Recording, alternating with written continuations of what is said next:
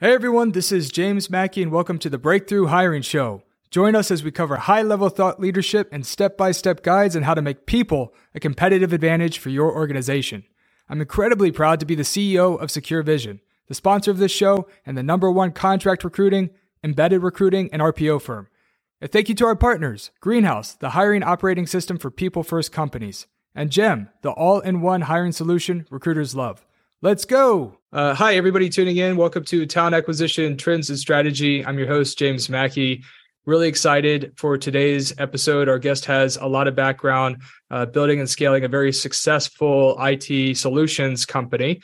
And so we're going to be going into exactly what it takes to hire top talent sustainably, everything from interviewing to when you get across that offer to new hires, how to make sure your team is successful. So it's going to be a lot of fun. And today we are joined by Joe Rose. Joe, welcome to the show, man. Yeah, pleasure to meet you. I'm happy to be here and talk about what we've done. And I think hopefully have some interesting conversations about hiring and growing teams and leadership. For sure. And so before we jump into the topics, I want everybody to understand a little bit about you and just like what you do, your point of impact, type of company you run. Could you give us like a high level 30 seconds to 1 minute, somewhere in there, overview on who you are and what you do? Sure. So I started out of the Navy, and after I was done there, I went to a small media company. And at the time, we were trying to grow this team of developers, and they hired this very senior guy who was going to come in and be in charge. And we had a partnership with a college, and we were going to hire 10 interns every year. And he got into a fight with leadership that didn't work out well. And they said, okay, well, who's the most senior looking guy who's got the most wrinkles? Him, he's in charge. And that was me. And so at a very young age, I had to start hiring a lot of people with a lot of turnover. And I think that really helped me develop through trial and a lot of errors. What does it take to hire good people? Hiring that high volume of people every year. When I left there, I came to JBS and really started that same thing at JBS, because I think we were more focused at the time of how do we grow as a company and sales and stuff like that. And, I think we had some people acquisition problems. And I have a soapbox that I like to stand on and talk about the tech interview and what makes a good tech interview. And so, we started implementing some of that stuff, and I was passionate about it. And I think that's when you could kind of see the fortunes of the company start to turn a little bit. And then we started hiring better people. We were more successful on projects. We were getting more renewals with our clients. We're delivering better business outcomes. And that's when our business really started to explode. That wasn't all me. There's a lot of people involved in that, obviously. But I think even having a person who has a passion for this and saying, hey, this is something we should talk about and do a better job of is a huge deal versus something that's just kind of swept under the rug of, what is your interview? Fine, who cares? We got more important things as a company to be talking about. So I like to think that's how I contributed. Yeah, for sure. And so just for everybody tuning in too, Joe's the president of a company called JBS Solutions. And Joe actually has a technical background. So you came up as an engineer. Mm-hmm. Yep, I did. Right. Yep. Okay. So I think that's important to note too. So as people are tuning in, when we're talking about how to hire top tech talent, Joe actually has a technical background, which I think is an important element here that I'm assuming is going to contribute to how you go around screening and interviewing people with a technical background, right?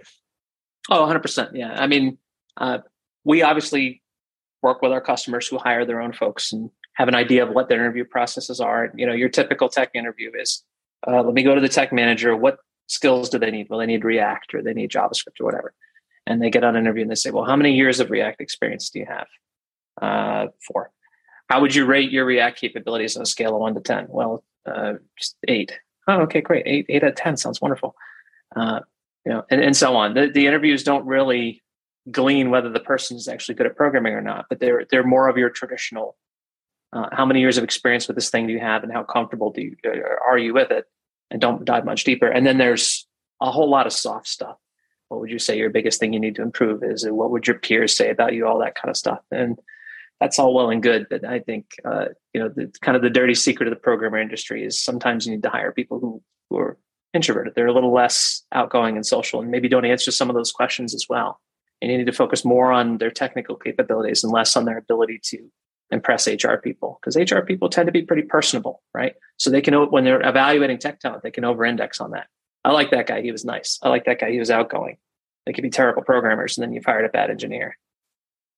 So what do you like when you're working with your HR and talent counterparts over the years, how do you help them set up their screening calls to make sure that they're only getting through the technical talent that actually is going to have the skill set that you need them to have, right? Because you don't want your calendar booked with a bunch of people you're going to pass on, right? So how do you kind of optimize that conversion rate so the folks they're sending you are at least making it to the round after you, right? Sure.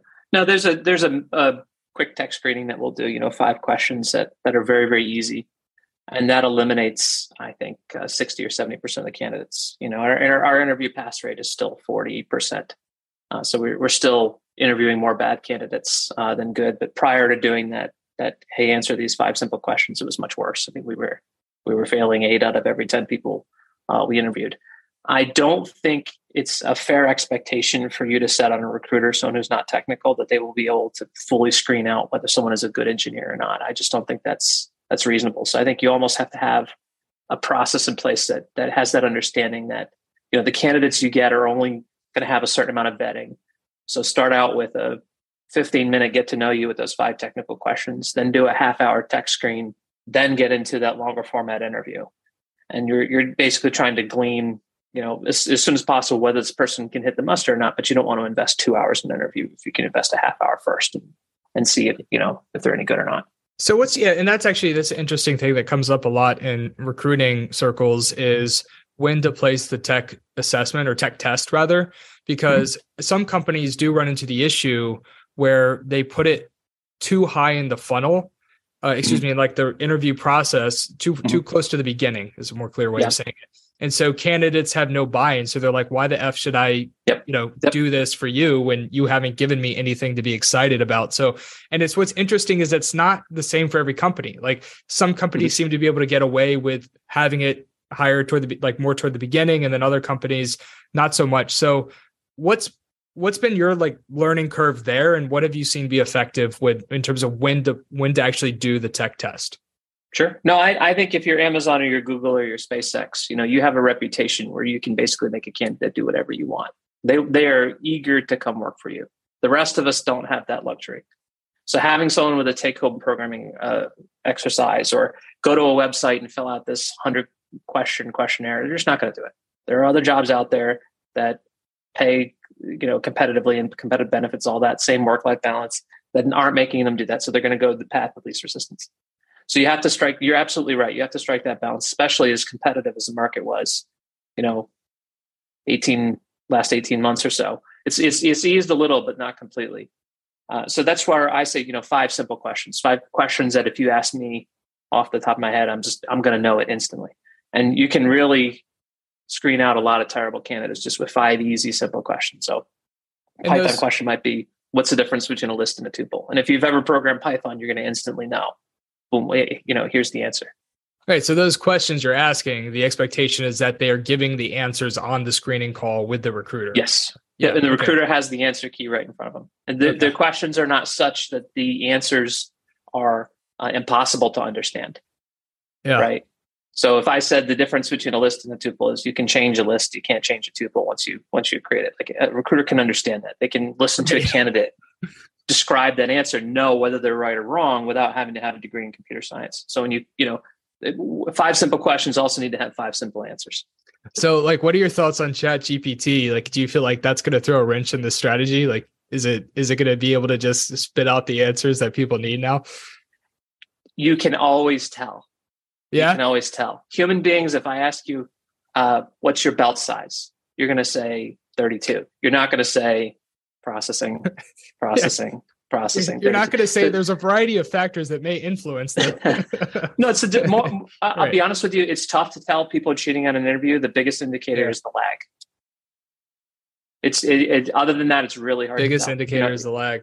If you ask them an easy question and it takes just as long to answer as a hard question, and there's just that 10-second, 15-second pause. And, that's why having doing interviews on video, obviously, you have to see if their eyes are scanning left to right. Good. Yeah. Video interviews, and then the lag. That's kind of interesting. That's a point that I actually haven't heard of before, which seems kind of shocking because it's as soon as you said that, it's duh.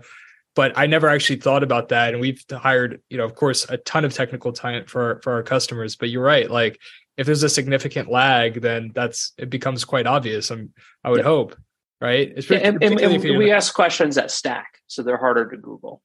Right. So what's an index in a database? What's the underlying data structure? What's the big O notation for adding data to that data structure? So you see how those questions stack on the previous question and answer. That's hard to Google that kind of stuff. So there are ways you can structure the interview to make it more difficult to cheat. Yeah, that's really smart. Do any other? So we came up with 3. You came up with we. That's very that's definitely not we. You did. So the biggest ways to tell someone's cheating, it's okay. There's a lag, or just to make sure they don't, right? Like just tell if there's a lag, to do a video interview, to ask questions that stack. Is there anything else that you would recommend? Hard work, reference checks. Yeah. The people who are doing the cheating, if you can get it in a miracle world, if you can get a blind reference of, hey, they worked at this company, I know somebody over there, that's the best way to validate someone. If not, you can try to do a reference check and just poke around the edges. Yeah. It is tough. I mean, is there any way to truly know that someone isn't cheating? No. But you can make it a little bit harder on them. Yeah, for sure. And I think too, it's like if people are in that mindset, they may just, if you make it too difficult, they may just kind of drop out. Right. One method that I did, this is like, more maybe like a typical, I don't know, recruiting HR. I wouldn't say it's typical actually, because not a lot of people know how to do this, but one of the things that I will always do when I was a hands-on recruiter is like, I would talk about reference checks in the screening interview. So I would be like, hey, like Eric, just so you know, the last step of our process is we're going to check references from previous direct managers. What's the name of the manager at your prior role? Okay, it's Joe. Okay, Joe Rose. Okay, and was he your direct manager? Yes. Okay, so when I speak with Joe, how is he going to rank your performance 1 out of 10? And for whatever reason, when you phrase it like that, like when I speak with Joe, people have a tendency. First, it kind of takes them out of their pattern. Right? Like you're breaking a pattern and it throws them off, and they answer a lot more honestly. So I've had like plenty of people say like 6, and you're looking for at least an 8. But I follow that up and I would say, okay, so they give you an 8, which you want at least, if they're not an 8, pass, right? Just to be clear, because people, they do tell you the truth when you do this, by the way. But then the next question is like, okay, so what will Joe say you do exceptionally well? What are you best at? And you give them an opportunity to brag about themselves, like what they're really good at. Give me an example of that. What do you think about that? Or how did you do that? Or, you can kind of dive into details, right? So they might say like, oh, well, there was this huge problem with X, Y, and Z. And so this is how I went about solving it. So it's another way to kind of just dig deeper as well. But then the other reason you're asking that question is so you can answer the next one. Is like, well, what is Joe going to say was an area for improvement? Maybe something you didn't do as well at. And again, people are pretty honest. So then you go down that rabbit hole. And I've had candidates tell me like, that they got in like verbal fights and, all sorts of shit. And so you can actually glean a lot. And what's interesting too, is that even if somebody hypothetically were to lie, usually they're going to ghost you. If you've told them you're going to check the previous direct, then they're not going to follow up. Now, I will be honest, like candidates usually hate, like if I was to post about this on LinkedIn, there would be a ton of like people in the world that would just say, like, you suck. You're wrong with you're corporate America. Yeah. No, yeah. Like, screen people in, not out. It's like, that kind of bullshit. But the thing is that I would just say like, somebody doesn't necessarily need to be able to get a reference from all the previous direct managers. Like if there was a reason that they can't, then obviously employers need to be reasonable and take certain things into consideration. Like some companies may not provide background checks reference checks. Like that's just, it's legally not something or it's a policy that they don't do it rather. Some people might've had some type of like abusive manager leadership. All of these things are legitimate reasons. Somebody could even say like, look, I'd rather not get into the details. However, I'm not able to provide a reference from this company, or I'm not comfortable. Like those things are still okay. It's not that you have to, it's like a hard and fast rule, but we do have to make kind of a judgment call based on the feedback that we're getting from the candidates, right? And so I always found that method incredibly helpful, and it really helped me clear out my pipeline with people that I knew were more likely, that I wanted to be down funnel, if that makes sense. Yep. No, it does make sense. And I think it also helps capture some of what we've seen a lot of in our industry, which is fraud. If you're working 5 full-time jobs at a time, to me, that's fraudulent. There's no way you can put in that many hours. But they're a company. There are people out there doing it and doing the bare minimum on a job for 2 weeks and then disappearing and still getting paid and going to the next one. And so when you start talking about reference checks and you're going to be talking to the manager of their so-called primary job, they start to sweat a little bit. Like, no, I don't want the company to know that I'm interviewing for other jobs because I still work there. And, so that it can uncover some of that stuff too. And that's tough too, because like one of the things, right, that can help clear that stuff up is if they put like the company name on their LinkedIn profile when they start a new job, right? And like there's that whole argument, like, well, that's my personal LinkedIn profile. So sometimes we've actually had customers too. It's like, set an expectation in the interview process, like, hey, we're aware this is your personal profile. However, while you're working here, you are representing our brand, and there's an expectation that boom, boom, boom. Yep. We do that. Yeah, you do. Yeah. So that's that's something I think we do as well. Which it's only happened to us one time where I guess I technically don't have evidence, but like we hired one guy, it's like a couple of years back where like he didn't update his LinkedIn profile. He's being super cagey and weird, and like you just get the vibe, right? We're just like we had that happen twice this year. Yeah, and I think them not wanting to update their LinkedIn is a red flag of. It's not like it cost you $100 to do it, Yeah. All right. So you're either embarrassed to be working here, which ain't good, or there's something else nefarious going on. Like there's no good answer as to why you wouldn't want to update your LinkedIn. No, there's no legitimate answer. Like people will take like a privacy stance, or it's like, oh, BS. Like, why do you have a LinkedIn then? Oh, I completely agree with everyone's right to privacy. Oh, me too. I'm just saying. I think it's. But that being said, LinkedIn is not about privacy. Social media is not about privacy. You're putting that information out there for a reason. So I don't think it's unreasonable. Now, if somebody said, I don't have a LinkedIn profile, so I have nothing to update on. I don't care. Great. Yeah, I'm not going to argue with you. But if you have one, but you're already not private. You've already kind of crossed that threshold. Right. What are you using it for exactly? If not to reflect where you're working and building your network and your brand. Right. I don't know. Right. Yeah. Yep. Well, agreeance on that. So let's see here. I think, let's like from a cultural perspective, right? Like there is, we kind of got into how to recognize or how to optimize top of funnel interviews to ensure that we can hopefully get skilled talent, technical talent that's actually good and competent in our funnel, and to clear out the ones that maybe are not the right fit. Let's talk more like culture, common sense, not always so common, but just general high level kind of things that you look for when it comes to how they're interacting with you and the team, if you think that they're going to get along with their direct managers, or is there any other kind of like more so soft skill advice? I know that obviously, particularly on the engineering side, there's going to be a lot of introverts. That's not really what I'm referring to, but just in terms of somebody's ability to communicate and collaborate internally with their team, is there stuff that you look for, and how do you vet that? Bluntly, I would say it's lower on our totem pole than the actual pure technical skills. I mean, for someone who's a developer, they might spend 30 hours a week in front of their computer and 10 hours a week with their peers. And so if you're interviewing for the 10 instead of the 30, are you really focused on what they need to be good at? That's not saying that we don't have a strong emphasis on this point, or we ignore them altogether, I should say, but it's not a strong emphasis for us. It's the strong technical skills. So what we try to do is give what I would call a progressive scale of difficulty on our interview questions. They start out easy, get progressively harder and harder and harder until we get a candidate to say that they don't know. And I haven't met one that we haven't been able to stump yet, just because you have a bunch of experts on the phone in a bunch of different fields. Nobody can know everything. What's interesting about that, you might think, okay, well, that's a great way to get their technical background. How do you get their people skills, those soft skills? Getting someone to discuss that they think they know an answer, but they're not sure, and you can give them hints and tease them towards a solution. It becomes more interactive. You see how they discuss technical ideas. Frankly, you can see what their temper's like.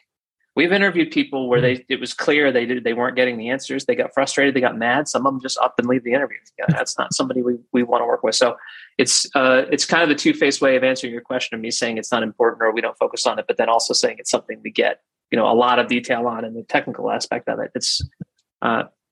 It's true. I mean, we do get a lot of soft skill stuff when we're heavily focused on the tech stuff. So I love that.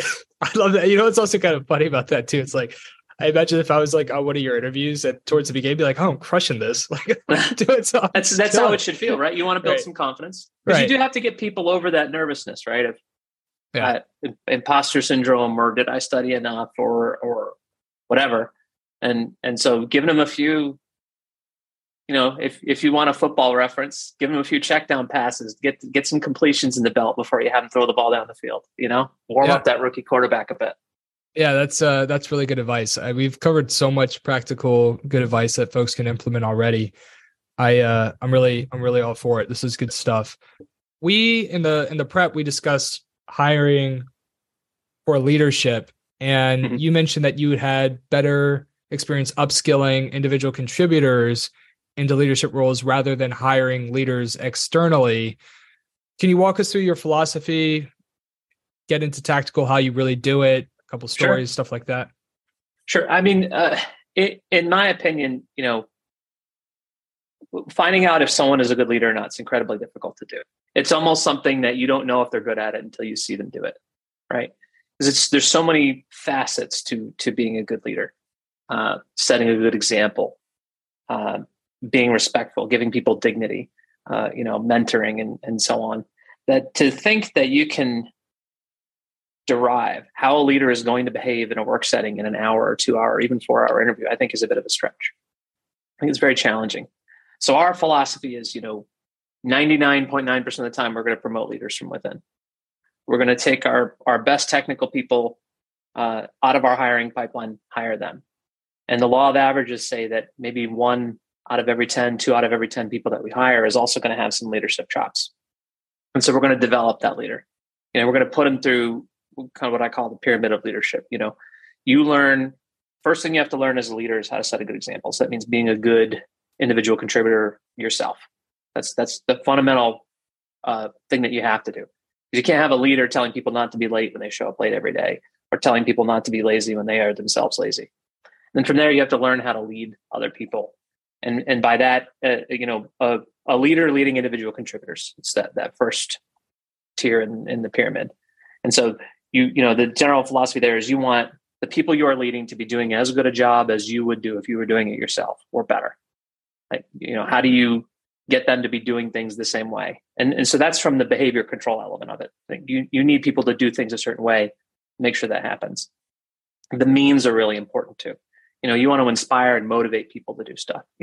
There's a carrot and there's a stick. You want to use more of the carrot than the stick, because we're not in the military. You're not going to get screaming in people's faces is not a great way to motivate people in a business environment. You'll see a short-term lift in productivity for maybe a week or a month, and then it'll just collapse after that.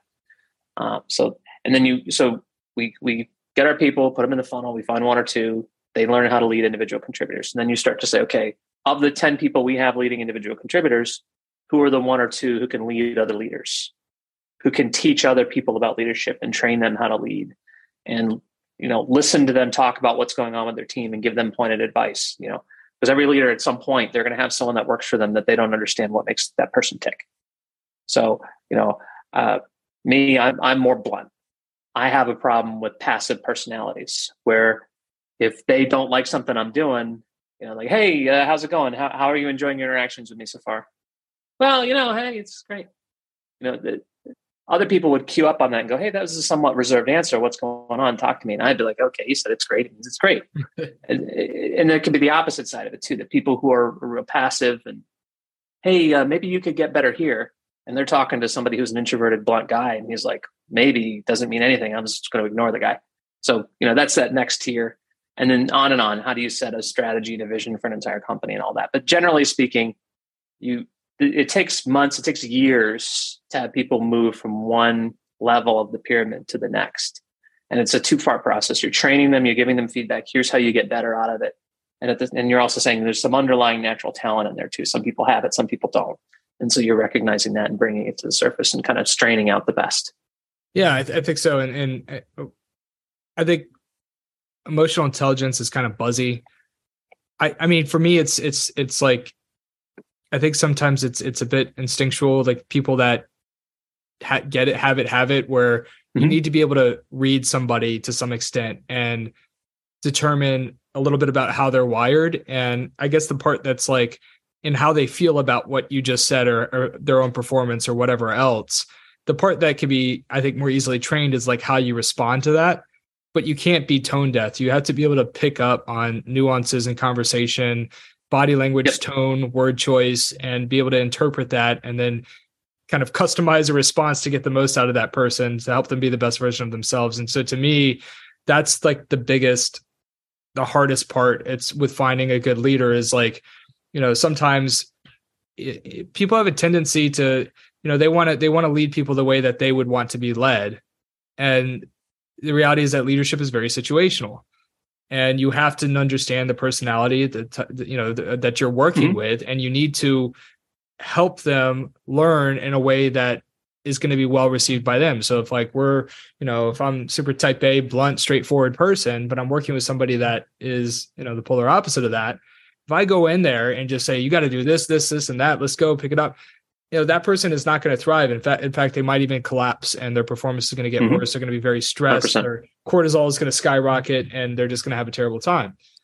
And so you have to know like how to make that adjustment. And so that's like, sometimes, you have the people that are super ambitious or whatever, but they also have to learn like, hey, to lead means it's situational. It's not a one size fits all. You have to know the different personalities on your team and how to get the most out of them. I will say that I've typically promoted the people that are the best ICs. I think that I think everybody's heard this. I haven't really found it to be true where they say like, well, somebody doesn't have to be a great individual contributor to be a great leader. Sometimes people are better at leadership. I'm not saying that every great individual contributor would be a good leader. However, I'm saying that like every good leader that I think I've worked with was at least pretty damn good at their job as an individual contributor. I'm kind of curious to get your thoughts on that too. Yeah, you don't have to be a great programmer to be a great leader, but you do have to set the example. You have to do the underlying things. So I'll show up to work on time, work hard, check in your code at the end of the day like you're supposed to, update your tasks in Jira like you're supposed to, like those fundamental things. So I would agree with you to an extent. Like you don't have to be a guy who's winning programming contests left and right to be a good leader, but you do have to do the things, the baseline expectations, the kind of the non-talent based, in other words, parts of your job versus the actual pure programming is more talent based. I kind of think of it this way. There's one piece of advice that I would give someone, and I'd say ignore everything else I said, but just remember this one thing. As a leader, it's easy to feel good about something you're doing based on the noise you're making. I gave a really confident speech and it felt great. I had a talk with someone and I empathized with them and it felt wonderful.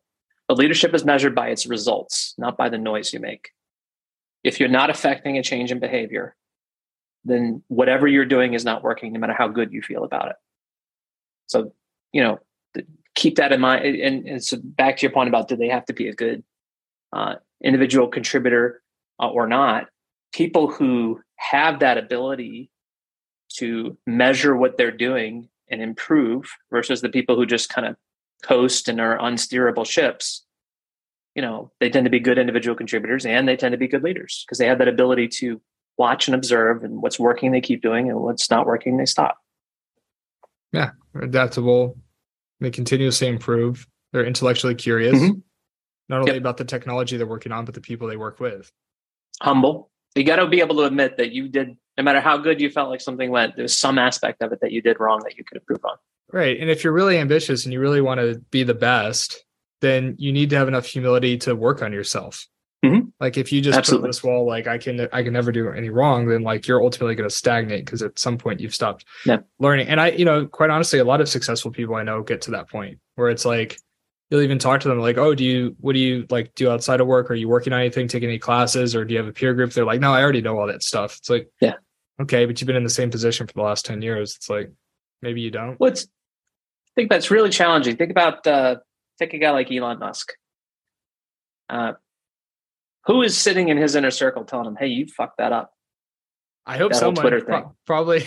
But probably not people that Right. he's friendly with, right? For the most part, the higher up you rise, the more you tend to get people who just say, you're doing great, you're wonderful, thank you. There's a certain fear of, this guy can change my pay, or this guy could, whatever. And so the higher up in the leadership ranks you get, the more difficult it is to get feedback. That's not just people blowing smoke up your butt. So you do have to have tremendous, at least try to. I try and fail at it. I'm terrible. I have a huge ego. You do have to try to have that sense of humility of, I have to realize that it's something wrong here. And I also have to realize that it's going to be unnatural for people to tell me what it was or where I can improve. That's where you got to be able to read people, right? Like when somebody's giving you feedback, like if it's the real thing or if there's something to uncover, and how to tactfully push and help people feel like safe and kind of tell them, quite honestly, like, I don't want yes men or women or I want people that are legitimately going to partner with me and help us be the best version of ourselves. Like, this isn't about my ego. This is about, it's really going to boost my ego is getting scaling a very successful company. That's right. Like at the end of the day, it's like, let's focus on our job is to create a profitable and sustainable business at scale. And if we're doing that, then we can pat ourselves on the back. I don't care about being tactically right about one decision. I care about our 5-year plan. And you have to tell people that. Right. Yeah. You do. You can't just assume that they know that. You have to tell them, like, hey, I want you to hurt my feelings. I want you to give me feedback. If there was one thing, and there's ways you can sneak around it, like, hey, well, how do you think that went? Oh, it went great. Then you'll get a nugget. Right? You hand a little bit, like, give me one thing I better, listen to better, or whatever. So that's tough. It's that, saying like, well, really, that went great. I didn't think it went that great. Or I thought we could have done this or that, or, I think too, it's like, give them something, you messed up. I really know I fucked that up. And then there are times that they'll pile on and you're like, geez, all right. Just relax a little bit. And I think it's like anything else too, with employee surveys or like you're just conversations, right? If somebody gives like feedback on an improvement, if you can do it. Like if you can make the shift, right? Because it's like when employees ask for improvements, if you never act on any of them, then they're going to stop giving them to you, right? And so it's responding in a way that makes it feel welcomed, like not getting defensive. And it's also actually trying to implement something. And sometimes you can't, because sometimes people will recommend things, but they don't necessarily have your perspective because they have a different point of impact in the business. And they just don't see like, this would be great for an individual contributor, but this isn't going to work for us at scale at this point of where we are as a company. So, but like still like giving them that feedback and explaining, okay, this is what we can do. We can't do this because of this XYZ implication, right? And we try to be transparent on stuff like that. Why don't we have much better XYZ paternity policy or PTO policy or pay scale XYZ? It's at the end of the day, we are a for-profit business, and there are certain financial parameters that we need to operate the business under. And so that's why we can't. We don't make the same money that Amazon or Google does. That's why we can't pay like Amazon or Google. We're going to try to make your life happy some other way, whether it be culture, work from home, tapping your week at 40 and not bothering you on nights and weekends, whatever, the kind of stuff that those other companies maybe don't necessarily do as good of a job at. But it goes back to me, the transparency is really important. Yeah. You either have to give them the yes they're looking for, or be really transparent about why you're telling them no. Yeah. It's not rocket science, right? Like, but it's still a lot of companies mess this up. And one of the things I like talking about when it comes to attracting talent is we referenced Elon Musk earlier, like you don't need a mission like we're going to put people on Mars to attract great talent. And you don't necessarily need like the top percentile of comp. Like I say, it's always good to target like 75, 80% percentile in compensation. But that's usually where it's like, it's aggressive, but it's sustainable, because the way that there's always going to be somebody willing to outbid you, right? No, for sure. And even if they're running their business in an unsustainable way. So if somebody receives a ton of funding and they're going out, or potentially they're hiring people at insane rates, absolutely. Like just because they could be out of business next year, or they could be cutting half of their staff because they did it in an unsustainable way. So you can't just look at a top bidder and be like, oh, we're not competitive. you got to be competitive overall in the market, but never try to be the top bidder. And what you said, like, you don't need that, in terms of like not offering other things for most businesses besides like the best comp or, a really kind of cool, compelling mission. Sometimes the mission could be like, we're going to help you get the most out of life professionally and personally. We're going to provide a holistic package that has different things. We are going to, I think capping capacity, what you just said about 40-hour work weeks, that's huge. Like if you can guarantee to somebody or, the vast majority of the time, maybe not guarantee, but you can say the majority of the time you're going to be working X amount, or we're going to cap your capacity at this. People love that because so many companies don't do that. And the way that they built their margins as a company is that they have to push people like beyond their limit. Over-allocate. Yeah. Yeah. And so they just create this burnout wheel, like flywheel. And like, if you just max capacity, it's going to produce better outcomes for the customers. You're going to have better retention rates, which I think is something else we want to talk to. Like you guys have a very low attrition rate, right? Yeah. It's traditionally 3% or less. I think during COVID, it got up around 5%, which would be high for us. Yeah. I mean, that's the thing. It's like, again, like it's about how you treat folks, the opportunities you give them, and then also just kind of maxing out capacity. Like, again, like I try to, as much as possible, view my role as CEO as to how do I help people working at this company get the most out of life, period. Not just professionally, overall. How can I give them a great experience? And, sometimes I can't. Like, to be honest, like in this market, we're doing recruiting in the tech industry. Like, a lot of companies are going through layoffs. It's not, I don't have as many levers as I had last year to create great experiences. It's harder. But you always do as much as you can is the point. Yeah. And I think when you do that, it's overall, you're going to win. You're going to get enough great people on your team. You don't have to appeal to everybody. You have to appeal to a segment of the market that you're trying to attract. And 100%. Yeah. A guy who's just looking at the biggest salary number, I'll do the best I can, but probably not going to attract that person. Yeah. And like sometimes going towards the biggest salary isn't even the smartest decision. No, it's hard to argue with people in that mentality, though. It is somewhat mercenaries, but right. The flip side of that is that really the person you want working for you? Because our corporate philosophy is we want this to be the best place in the world to work. You have to realize that there are certain constraints that we have. If we could pay everyone $10 million a year and give them 500, days of PTO a year, we would. We can't. So within the boundaries of being a successful business, we want this to be the best place in the world to work. And I think for the most part, our employees are bought in on that. The suggestions we get on how we can change a culture usually aren't just give us more money. They're actually material things that we can do to make their lives better, that just cost us a little bit of time and energy, but not necessarily bankrupt us. And that's great. It's a wonderful feeling to know that, we're all in this together. And I think there's a sense of, by keeping it transparent, you could pick any developer in the company and put him in my shoes. And would he make the same decision I made when it comes to all this stuff? No, he wouldn't. We're all smart people looking at the same financial constraints. We're trying to make this the best place in the world to work. That kind of naturally lends itself to optimized decisions around PTO and pay and benefits and work-life balance and all that kind of stuff. So if that's your culture, which I like to believe that ours is somebody who's going after every penny of annual salary, their goals aren't necessarily aligned with ours. We're looking to do something more. We're looking to have a business that's both successful financially, but also successful with a core philosophy of treating people well. And that's what makes our clients want to engage with us, because our folks are happy to come to work and they're there's a difference working with somebody who's fulfilled and happy and somebody who's miserable. Who would you rather work with? Even for something silly, like if you went to Wendy's and you're going to order a burger, would you rather have a cashier who's happy to be there or somebody who's just absolutely miserable?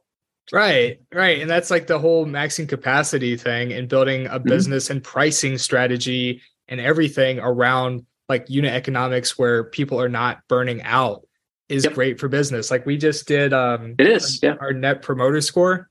I don't know if you guys run campaigns like that, but we send out, like we just did it for the first time. Actually, you guys probably got one. We rolled it out for the first time where we asked all our customers like, hey, how we're doing.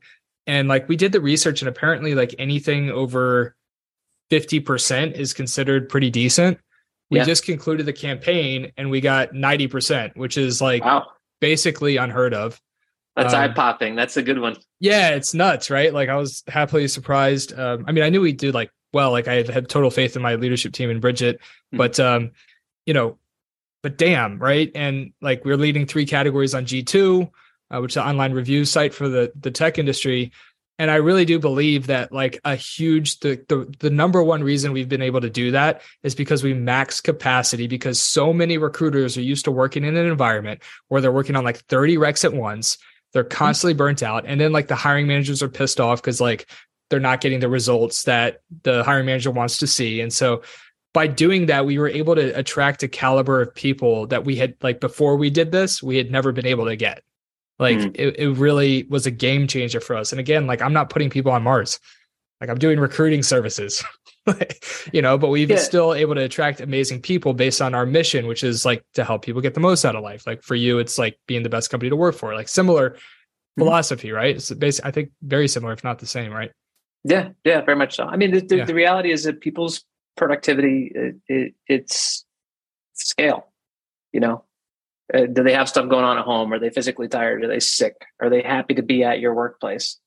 And so how do you scale a business if you have more demand? You can either add more people or get more out of the people you have. And I would make the argument that happier people are more productive. You know, I'd rather have 1 happy person than 2 unhappy people. Or even 1 happy person working 40 hours a week, I think, will beat the brakes off of someone working 80 hours a week. They may work 80 hours a week and get more done than that first person for maybe a month. It's not sustainable. And eventually it's going to come crashing down and you're going to see this productivity drop. So what are you going to do? You're going to hire a second person to work them 80 a week and a third and work them 80 a week.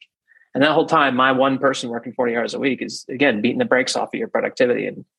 And that's what our customers are telling us. Why are your folks so much faster and so much more productive? Like these fundamental things, you know, we're all human beings. We're all on this planet together. None of us want to be worked to death or worked at, you know, every ounce to the bone. But when we're happy and fulfilled, we work harder. It's a fact. Yeah.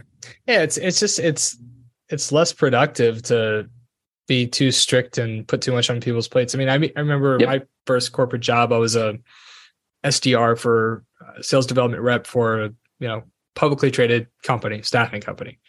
And the culture was very much like that. Like, what do they call it? Like a bullpen, like where everybody's in the cubicle, like one big room, everybody listening in on each other's conversations, like just hardcore old school fucking suit and tie sitting at the desk. Like I'm very grateful for it, but like I did not enjoy it. I appreciated the opportunity, but I did not enjoy it. It was really tough. And it was like one of those environments where you just like, even if you were having like, you're just some days like you're just drained, right? And like you just had to sit at the desk and like act busy, but like your brain was fucking gone and you weren't being productive. Like it's just not human nature to just grind it out like a machine every second of every day.